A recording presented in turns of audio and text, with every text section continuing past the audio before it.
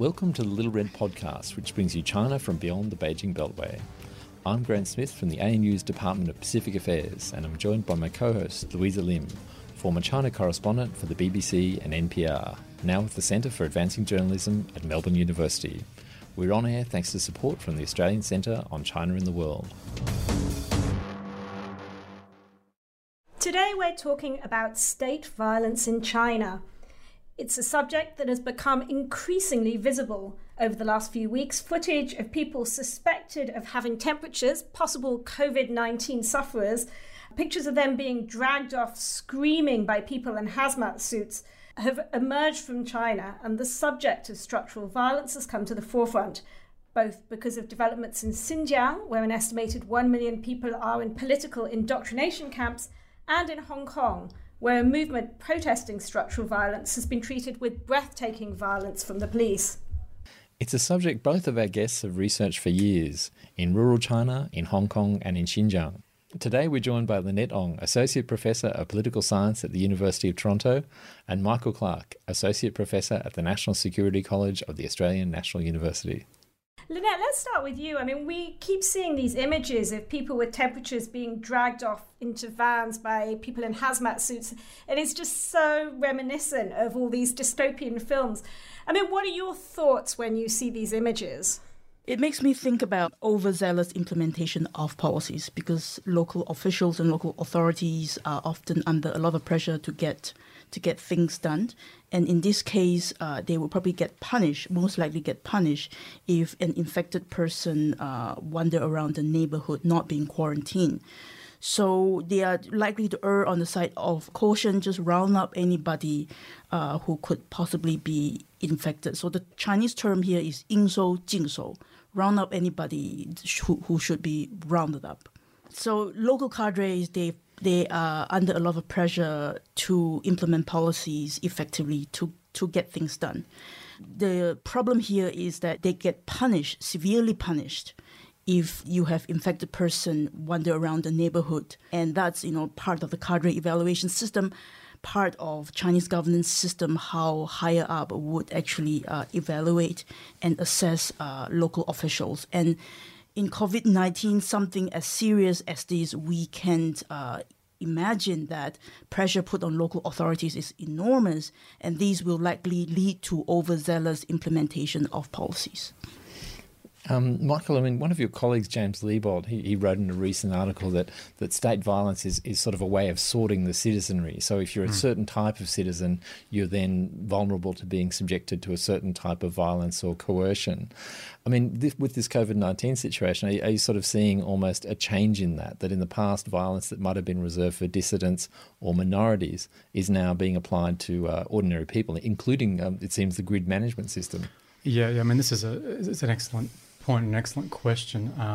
In terms of, for instance, the way in which that high-tech surveillance system has been rolled out in Xinjiang, I mean, there's quite a bit of documentation now about how that has occurred and the particular effects of that. And this is something I think James Liebold makes in the paper you refer to, is that if we're thinking here about these modern forms of technologically enabled surveillance, sort of counterposed to sort of old-style manpower-centric localised surveillance, is that the sort of more high-tech variety is really about drilling down to that individual level. So in the past, sort of the face-to-face surveillance was much more about isolating particular groups or subsets of the population, whereas now the technological advances enable the state, at least theoretically, to have much more data on specific individuals, their movements, the history of their contacts, their social networks and so on. So it's a much more individualised approach in theory. Again, I mean, there are, of course, there's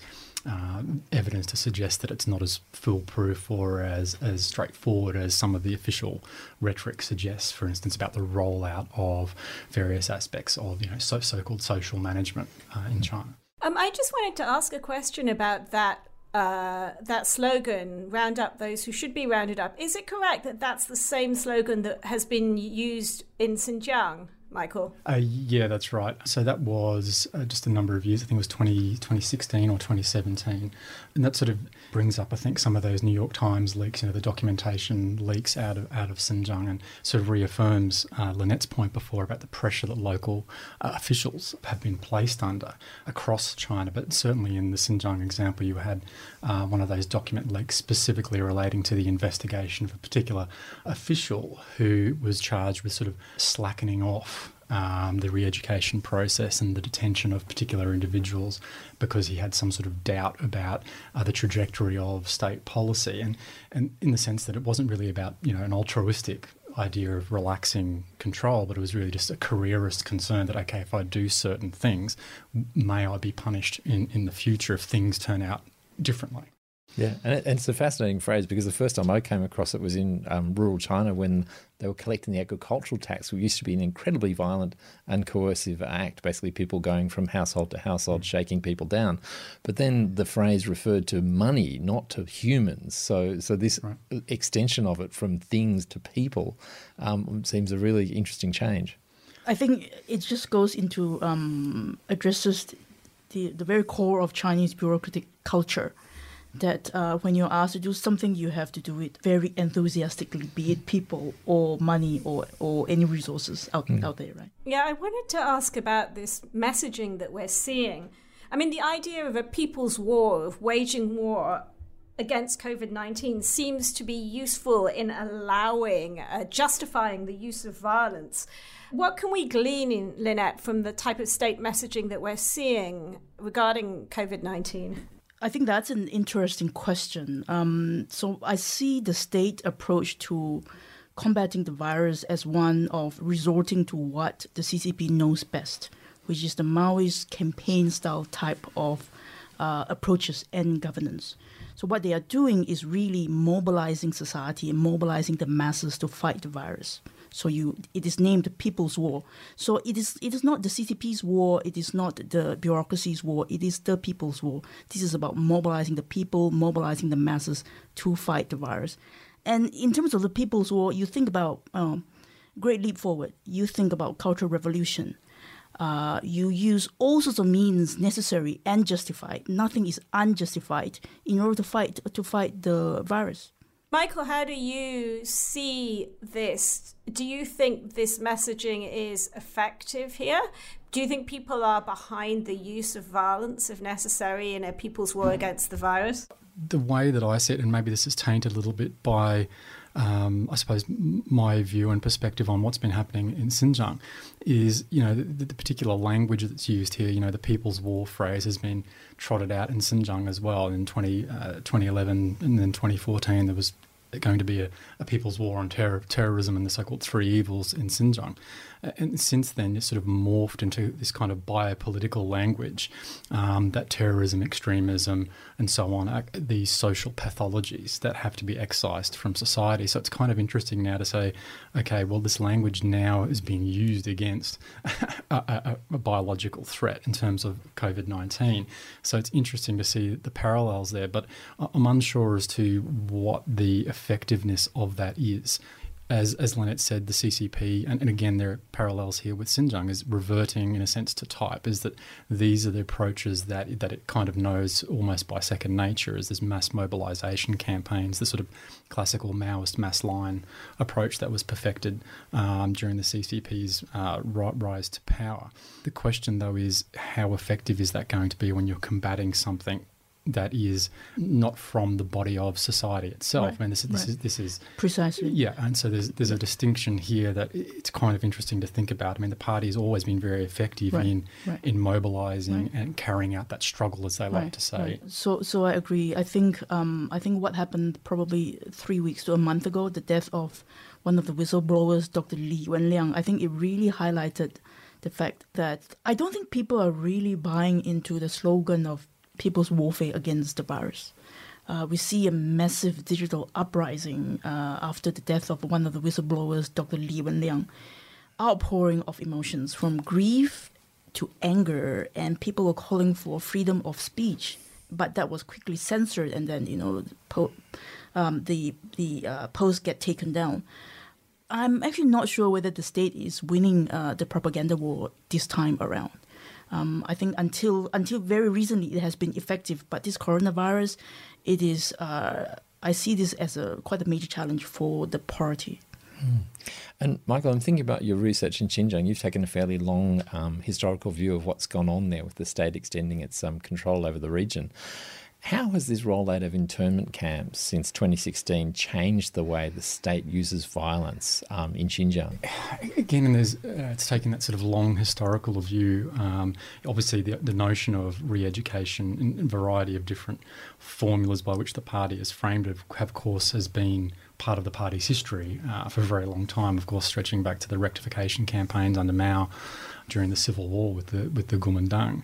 But in that sort of post-1949 period, you have a number of different phases where the state has attempted via different means to coerce or co-opt, particularly ethnic minority populations, to at least acquiesce into the party's integration of Xinjiang with the rest of the PRC.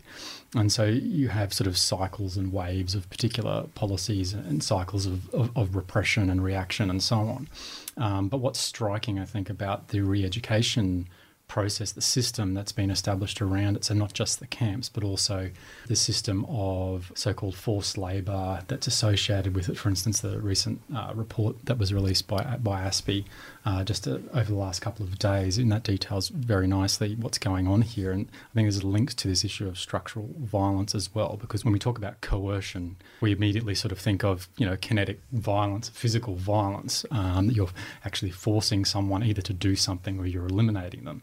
However, I think what's been more important in Xinjiang over time are these longer forms of structural violence. So, for instance, the long-term demographic change in Xinjiang that has been encouraged directly and indirectly by state policy. So changing the ethnic balance, the ethnic makeup of Xinjiang has been important. But also in terms of the re-education camps, my perspective here is really around this issue, again, building off some of James Liebold's comments that you referred to before, is that this idea of shaping and actually changing particular target populations, which is the essence of the concept of re-education, is that you remold and transform their mentalities to become to induce behaviours that are in line with what the party state at that point in time conceives of to be either quote unquote normal or even indeed modern in the case of Xinjiang, for instance. So there's a focus in the re-education camps on having individuals not speak Uyghur, they must learn Mandarin, they cannot profess or practice Islam and other cultural practices. So it's a way of erasing, in a sense, what the party seems to have defined as almost a cultural deviancy within a particular subset of the population. Yeah. So I think that's what makes the re-education camps so interesting, but also, I think, very frightening as well. I'm really glad you mentioned that report, because one thing that seems to come through in it is that these camps are sort of morphing into for-profit centres, that they're basically becoming a source of cheap Uyghur labour and Uyghur and other minority labour for supply chains. So, could you say in some ways that the state is, as Lynette has shown in her research, starting to outsource the coercion and the violence to for-profit entities? Yeah, again, that's a great question. I think what some of the details in that report, and also the work of Darren Byler, who's done a great deal of work on this, what that shows is this connection between some of those longer-term forms of structural violence that are referred to and the issue that you were talking about, this kind of outsourcing of the coercive capacity of the state, is that you now have this linkage between the state's goal of transforming this subset of population. So the notion here is that, in effect, the Uyghurs, sort of an undifferentiated, monolithic group that we call the Uyghurs, have to be forcibly, in a sense, modernised here. And what the party means by this is that they have to be normalised to what the party conceives of as quote-unquote modern behaviours, techniques and skills. And so you have this funneling of re-education camp populations into associated industrial parks and factories to undertake various forms of menial labour and piecework that are then fed into global supply chains. And the state has also actively facilitated various corporations, certainly Chinese state-owned entities, but also private entities, has incentivised them to come to Xinjiang to set up these industrial parks and facilities that are usually or often co-located quite near known re-education facilities. So there's an interesting crossover here between what we might perceive as the long-term goal of the state, which is integration of Xinjiang, not only the physical integration of the region, but the integration of the people that populate it to make them, for want of a better term, more Chinese. And this crosses over with, I suppose, those economic incentives here as well. So it sounds like what's happening in Xinjiang is a lot more coordinated from the national central level, but the violence that I look at is probably a little bit different in two aspects. One is the non-violence of the violence is actually just as important because we are talking about threat of violence. So intimidation sometimes works just as effectively as violence does. So you don't actually have to use violence. You just have to threaten to use violence. And that could coerce people into compliance just as effectively. And second thing is, I think what is happening in the rest of China outside Xinjiang is, I suspect, not as well coordinated. A lot of this is very ad hoc basis. For instance, getting people to round up infected patients, getting people to evict, to knock on someone's door at 2 a.m. in the morning in order to get them to vacate their properties.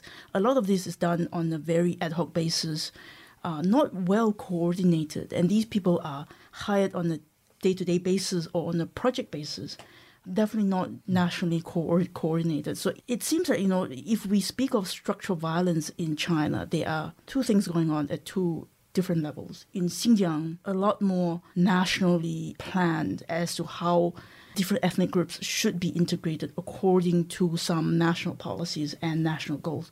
But for the rest of China, it is really the local authorities that are doing the outsourcing of violence for their own purposes because they've got targets to meet, not well coordinated by with the central government. Quite opposite, actually, because the central government will probably punish them for what they do if they are caught.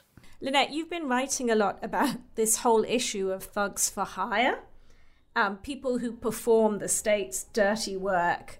As you say, that 2 a.m. knock on the door.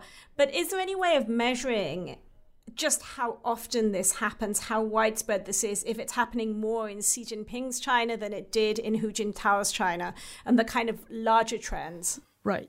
So I have put together a data set of violence in various aspects. So there's definitely a lot of selection bias because we only see when people report the violence and when things get reported. Overall, there has been declining trend in protests and the use of violent coercion to get things done in the last couple of years. But these could be because there's a decline in urbanization projects, there's a decline in construction, there's a decline in eviction, because there's a slowdown in supply as well as demand. There's less of these outsourcing of coercion going on. But having said that, I suspect that local authorities these days are under even greater pressure to get things done because they are more revenue starved compared to a couple of years ago. Because sources of revenue are really drying up, but they still have as much work to do. So, to answer your question, there is some measurement. I'm currently doing more work in this area, just trying to mine data from the data set that I have been collecting. Overall, there is a declining trend, but there's also kind of structural reasons behind the decline. So, this is something I saw a lot in my fieldwork in rural Anhui. Local thugs were brought in from across the border, working hand in hand with property developers, and it was almost a weekly thing. But this angered local farmers so much that you would see all kinds of behaviour you would never normally see. In one village, they waited till the local policeman was off duty and they beat him up. and basically said, "Oh, sorry, without your uniform on, we didn't recognise you. We thought you were one of these local thugs for hire." So doesn't this sort of behaviour really come at a huge cost to the legitimacy of the local state, that farmers can be so angry that they no longer fear the agents of the local state? I mean, why do they do this? I know they have to get things done, but surely they see it comes at a cost. I think there are benefits and costs. I think the benefits are it gets things done very quickly and efficiently and effectively, that Michael has mentioned before. But there are also costs. Costs as in there's financial cost of hiring people. But I think the financial cost of hiring people is lower than paying for a full police force that could do the job. But the other cost is, if you think about the cost of getting the police to do the dirty job, uniformed police to do the dirty job, versus sending an unidentified agent, i.e. thugs, to do that job. I think in both cases you have this decline in legitimacy. But in the thuggish case, the decline in legitimacy is arguably still lower than sending in a uniformed police. So, different consideration, benefits and costs, plus and minus. If you add it up, I think overall ledger will tell you that benefits outweigh costs. So it still gets implemented that way. It still gets the job done. And who's paying for these thugs? Is it always the developer? So in 2011, there's a major change in demolition law. Before that, companies were in charge of demolition. So things were a lot more violent before 2011. After 2011, local authorities are the only people who could do demolition. So we see a decline in violence, but then local authorities then outsource violence to private companies to get demolition done. So it's a longer chain, but the chain of command starts with local authorities after 2011. So sometimes it's the real estate developers. Before 2011, it's quite often the real estate developers. After 2011, it's more likely to be the local authorities. And I mean, even in my former job as a correspondent in China, we would also see some of this type of thuggishness, when you go to a place, or Xinjiang, a place like that, a sensitive area, and you get kind of chased out by thugs or intimidated in various ways. I'm interested in the kind of the marketplace for violence, the economic marketplace. And Annette, you've written the daily rate for a thug can be as little as 100 yuan. That's only $15 a day. I mean, isn't the price of violence actually dangerously low now? That's a very interesting question. So I've heard this 100 yuan rate across several places in China, from coastal cities to, rural, some provinces that I wouldn't name. I think the rate is to get things done. And violence is only used occasionally. A lot of that is just intimidation or the presence of someone with tattoos. Someone who looks scary and turn up at your doorstep in the middle of the night. That's often quite sufficient to scare people off. And I mean, Michael, you've been writing about this sort of Han Chinese vigilantes in Xinjiang. Did you have any sense of whether they're also, kind of for hire for 100 yuan a day, this kind of thing? The interesting thing in terms of, again, the sort of the context-dependent nature of this in Xinjiang is to think about sort of recent developments is really framed by the interethnic rioting in Urumqi in 2009, and that's kind of where this issue of Han vigilantism kind of comes up, is that it seemed to show up, at least for some, that there was a gap in the state's ability to provide security, certainly in Urumqi at that time, where you had sort of days of rioting, where you had Han vigilante groups on the sort of second day or so within this process of violence, roaming the streets looking for Uyghur and other ethnic minority people to either beat up or kill, businesses to burn, and so on. And it's really from that point onward that you see a much more concerted effort by the authorities to start investing more in employing more individuals within the security environment. So whether that is recruiting more police officers into the regular police, recruiting more People's Armed Police, stationing greater numbers of I suppose, very overtly oriented state coercive capacity. And you then have on top of that, after 2012, 2013, the implementation of sort of the grid management system and the development of so-called convenience police stations, which was, of course, pioneered in Tibet under Chen Zhengguo before he came to Xinjiang. So you see the sort of mirroring process, and of course it's taken on a much greater scale in Xinjiang. So what's interesting now is and this is something that is really an open question, it's interesting to think about what is the hierarchy in a sense of agents of state coercion in Xinjiang now, given the scale of the re-education system and the surveillance state in Xinjiang. Has the need for manpower, in a sense, declined given the seeming greater reliance on the high-tech elements of surveillance or not? Obviously, the tech side still requires manpower, it still requires people to sit in command centres and collate all the data and so on, but you would suspect that there might be particular incentives just to not hire the same amount of people within the security agencies. But this is something I don't have any particular evidence on. It's just something to speculate about, really. Yeah, and I mean, when you look at the number of layers, I mean, there's one researcher that estimated that there's more than half a dozen agencies involved in coercion in Xinjiang. But even if you look at, say, a wealthy Han urban area, you have so many different levels, from the army to the overworked cops, to the Chengguan, to the black jails, to round up petitioners, all the way down to thugs for hire. So, I mean, why so many enforcers, and how do they all work together? Surely they get in each other's way if you've got so many different levels answering to different people. Yeah, I mean, this is an interesting. I mean, in terms of Xinjiang, I mean, you have certainly, I think, a much greater reliance, sort of in the 2000s, on the People's Armed Police. I think rather than other agents of state coercion. I mean, certainly the PLA is and has a presence in Xinjiang, but it's kind of in the background.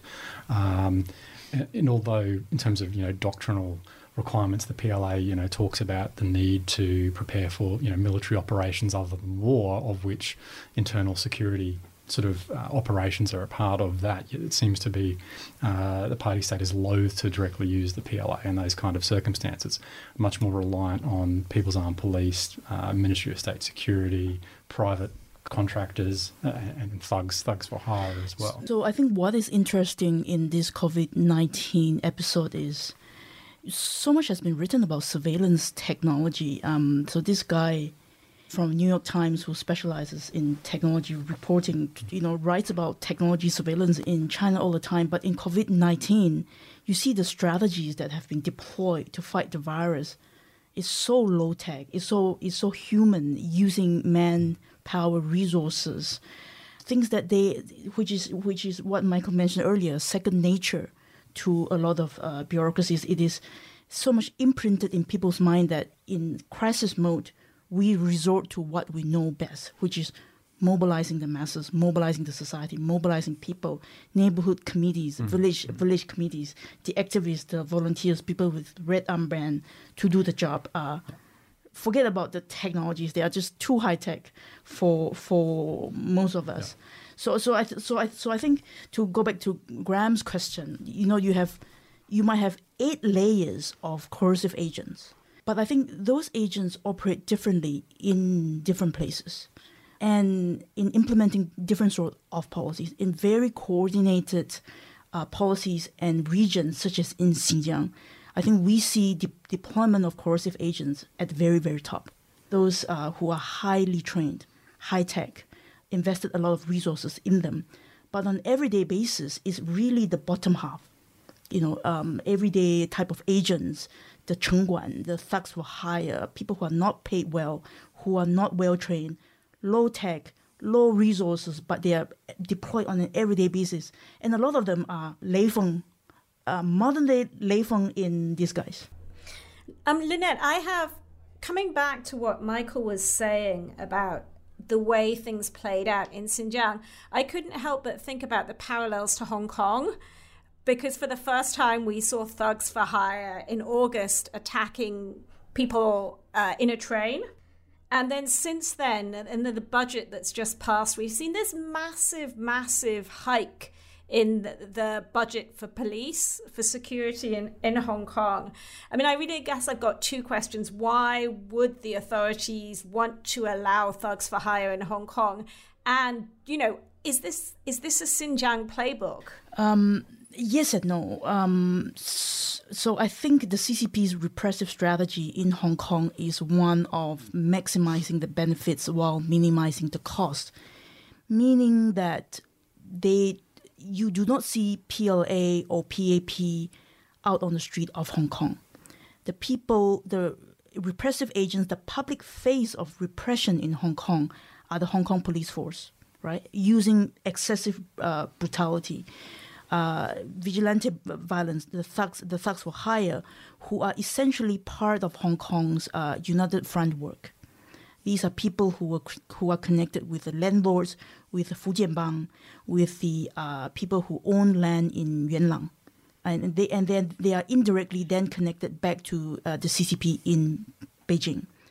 So the Fujian Bang is people from Fujian, and the people who own land, Yunlong, is in the New Territory. So you're talking about kind of traditional landowners, right? Yes, traditional landowners, and they have very close connection with the CCP. So from the CCP's perspective, they are not getting the blame of the repression. So people who are suffering the decline in legitimacy is Carrie Lam's falling popularity, Hong Kong government declining legitimacy, while so the CCP is able to maximize the benefits while minimizing the cost in a way.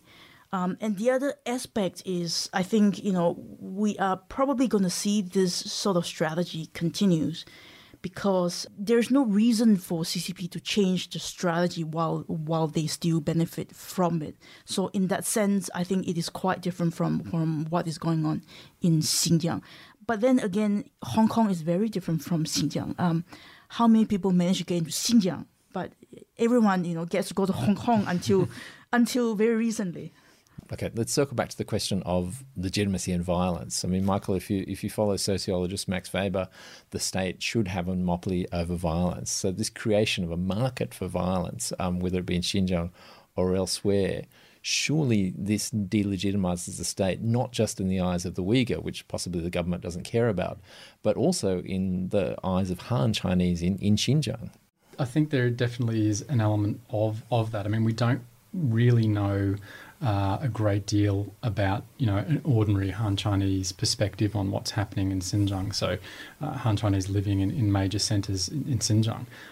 There has been some anecdotal reporting of people leaving Xinjiang simply because of the situation, fears that the systematic clampdown on the region is no good for business, no good for the economy. Yet at the same time, you have greater input of state actors in an economic sense in the economy that's sort of stabilised the economy. So there's a question here about what ultimately is the source of legitimacy, I suppose, for the Chinese Communist Party. Is it context dependent in particular regions, say Xinjiang or Hong Kong, or is there sort of a common denominator across the PRC? The sort of conventional wisdom is that it's really about so-called performance legitimacy. As long as the party can deliver certain rates of economic growth, development, certain levels of public goods to the population, very broadly speaking, is that it will maintain some form of legitimacy, or perhaps a grudging legitimacy. I'm not really sure if that has legs. Certainly it doesn't have legs in Xinjiang, certainly if you're a non-Han Chinese minority. So it really, I suppose, depends on how we define this question of legitimacy. What is the ultimate wellspring of legitimacy? Lynette, I just want to ask you about this question of the monopoly over violence and how you understand what's happening in Hong Kong in those terms. I mean, do you think that calculation has been made that the government of Carrie Lam has so little legitimacy that it doesn't matter what happens to it? Why do you think this strategy is continuing to be used?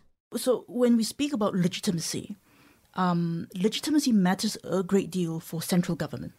It matters very little, relatively little, for local authorities. When we speak of regime stability and regime legitimacy, it is the overall national regime that we speak of. Local authorities, they care about whether they have enough budgets to get things done. They care about day-to-day tasks, not the sort of conceptual, abstract things like legitimacy, right?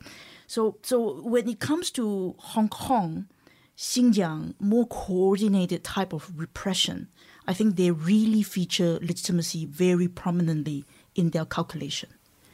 But when it comes to everyday repression, thugs for hire, carried out by local authorities, legitimacy is very down low in the calculation.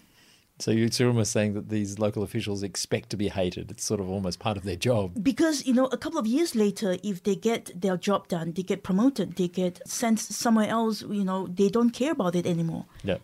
There's a concept of rolling bandits and stationary bandits. A lot of them, they want to get things done in order to become roving bandits. They are not stationary. It is the central government that is actually stationary that has to care about long-term legitimacy. And there was this phrase in Anhui that really captured it well. They would say, 上面有希望,下面有失望. Basically, above there is hope, below there is despair. And that sort of framed their priorities. Yes. And one thing I love from your work when you're talking about what's below and how they get things done is there are all of these middlemen, these huangnyo that pay bribes to keep people quiet, to make sure the people above don't find out.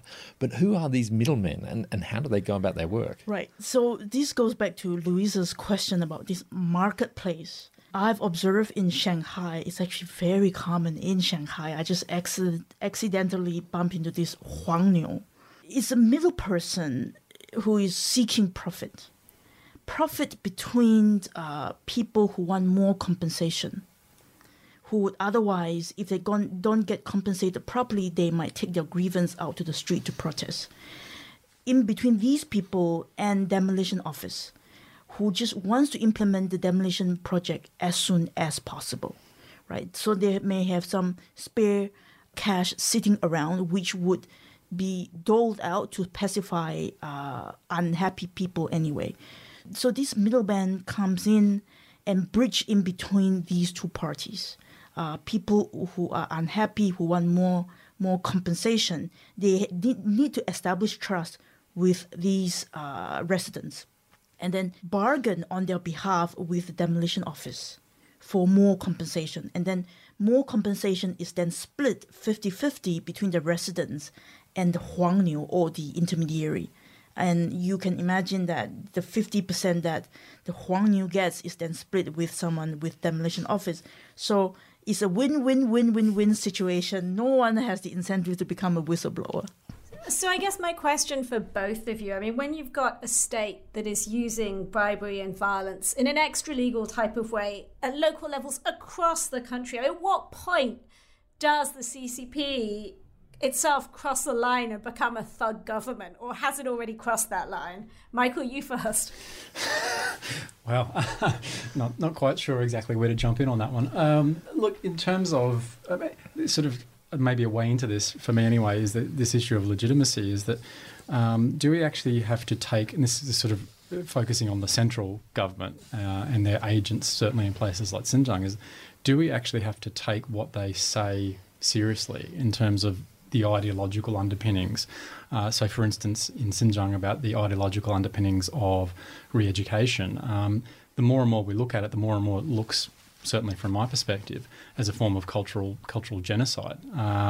Yet the party has framed it more in the trajectory of sort of this remoulding of individuals and its connection to modernisation and development, which of course the party being a good Marxist-Leninist materialist says, there's a teleological endpoint here that's going to be reached.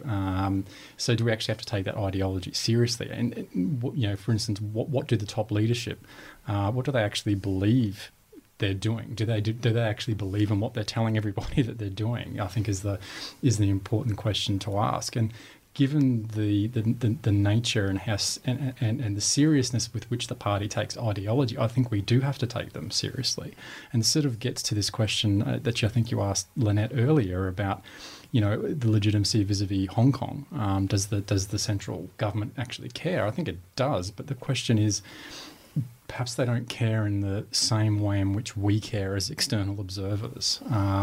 They actually might see what they're doing as highly effective. And I think that might be the case in Xinjiang as well. And there might be reasons for them thinking that it's effective. So, for instance, in Xinjiang, they seem to believe that this type of process, so re-education, particularly how it was rethought of vis-a-vis Falun Gong in the 1990s, I think that they believe that worked in suppressing Falun Gong and controlling it. And so this has been rolled out, in a sense, slightly modified to the situation in Xinjiang. So they believe these kind of mechanisms work, whereas, of course, as external observers, we're sitting here and saying, well, how can they actually do this? When, in fact, there's this issue here of utility that perhaps we haven't quite factored into our perspectives. I do notice you haven't quite answered my question. Lynette, No. But it's a good answer nonetheless. It is a good answer. But Lynette, is China becoming a thug state? Overall picture, no. Depending on how you define thugs, I think it's a very sophisticated coercive state. If we talk about if what you mean by thugs is very crude type of everyday violence. Yes, we do see that a lot. It's very commonplace on an everyday basis throughout most places in China. The periphery of the big cities as well as in the rural areas, not so much in inner core of cities for obvious reasons. But overall, I think central government is a very sophisticated coercive state, which I wouldn't call it a thuggish state because I think that's not given it the credit that for the sophisticated thinking behind their state repression. It's way beyond what the word thugs could possibly describe. That's also a very elegant answer, depending on definition of thug. Yeah, so one thing that Michael mentioned I think really ties to what Louisa said is the way this is framed is about individual suzhou, or individual quality, that you sell it to the people as you're trying to raise the individual Uyghur quality. So in a way, are we looking at this the wrong way? Because a much more effective than thuggery is when you can get the citizenry to police themselves, and then you're sort of taking yourself out of the equation if people themselves make judgments that get what you want.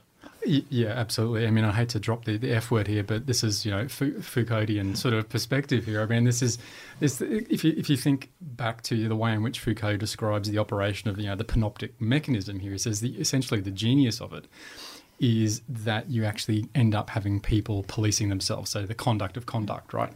And so in some ways, what's happening in Xinjiang, I think, is almost a template. It's almost as if the party theoreticians have somehow come across Foucault over the last 2 or 3 decades and almost picked it up and said, oh, this is a template for how we can, in a sense, modernise the party's approach to governance. This is a template for the facilitation of all our goals, ensuring that the CCP remains in power, ensuring economic growth and development, and also ensuring this notion of high quality responsible citizens as well. So you have those interlinkages between, the more overt forms of state coercion, the re-education camps, for instance, in Xinjiang, but also the aspiration for the rollout of these webs of technological surveillance, ranging from those that are used in Xinjiang through to some of the perhaps more benign forms that are used elsewhere, where you have this idea that you will actually have the citizen taking part in their own surveillance. In some senses willingly, providing data, providing information, and so on. So again, it links nicely to Lynette's point, the answer about whether or not the CCP is a thuggish government. It doesn't quite do it credit. I mean, there is some real, there's some real thinking here that's going on behind this process, and ultimately that goal of keeping the CCP in power. So can I just sum up and tell me if this is what you're really saying? Are you saying that this structural violence is being embedded inside people's brains? And if that's what you're saying, does that mean that what we are seeing in Xinjiang, you use the word template, is that And we are seeing some of these measures being rolled out against Muslim populations elsewhere. I mean, is that going to be the next step? Yeah, again, that's a great question. In terms of, I mean, obviously the Xinjiang template is a very extreme form. But nevertheless, I think there are some common elements to it. I mean, again, it's sort of encapsulated in that idea of governmentality, but also that notion of embedding individuals conducting their own conduct. Yet it's also something that I've been thinking about recently, is that it's not necessarily something that is unique to the PRC. I think if you're thinking back to Foucault here and his concept of the panopticon and governmentality, what he was talking about, or what he was describing, was really what he framed as the genealogy of the modern state, in terms of the liberal modern state as well. Now, we don't like to think of the CCP as adapting elements of various forms of the liberal modern state to its objective of repression of particular minorities, subsections of the population. Yet I think there's a link in terms of how the party now conceives of the best modes, not the best, that's probably the wrong term, the most efficient mode of governance, the most efficient mode by which it can stay in power and achieve these large-scale objectives, the China dream, returning China to its place as the preeminent power in Asia, and so on and so forth. So I think that there are multiple linkages here. So on the one hand, yes, China is a unique example, but I really do think there are parallels that go across other domains as well. I think community policing is very interesting, and I think community policing is very China-specific. If you look at Soviet Union, a lot of policing is actually done by secret agent. So formal agent is repression, Soviet Union style. But China is really informal policing, mobilizing ordinary people to do policing.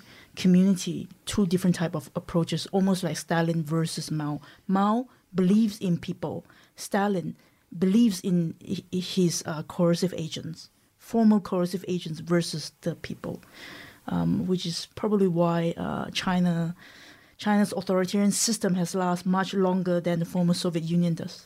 Well, I think they're about on par now. I think China's entering its 70s, and where they fell over. We would see how Xi will do in the next couple of years. We will see. Yeah, we will see. Lynette, Michael, thanks for joining us. Thank you. Thank you.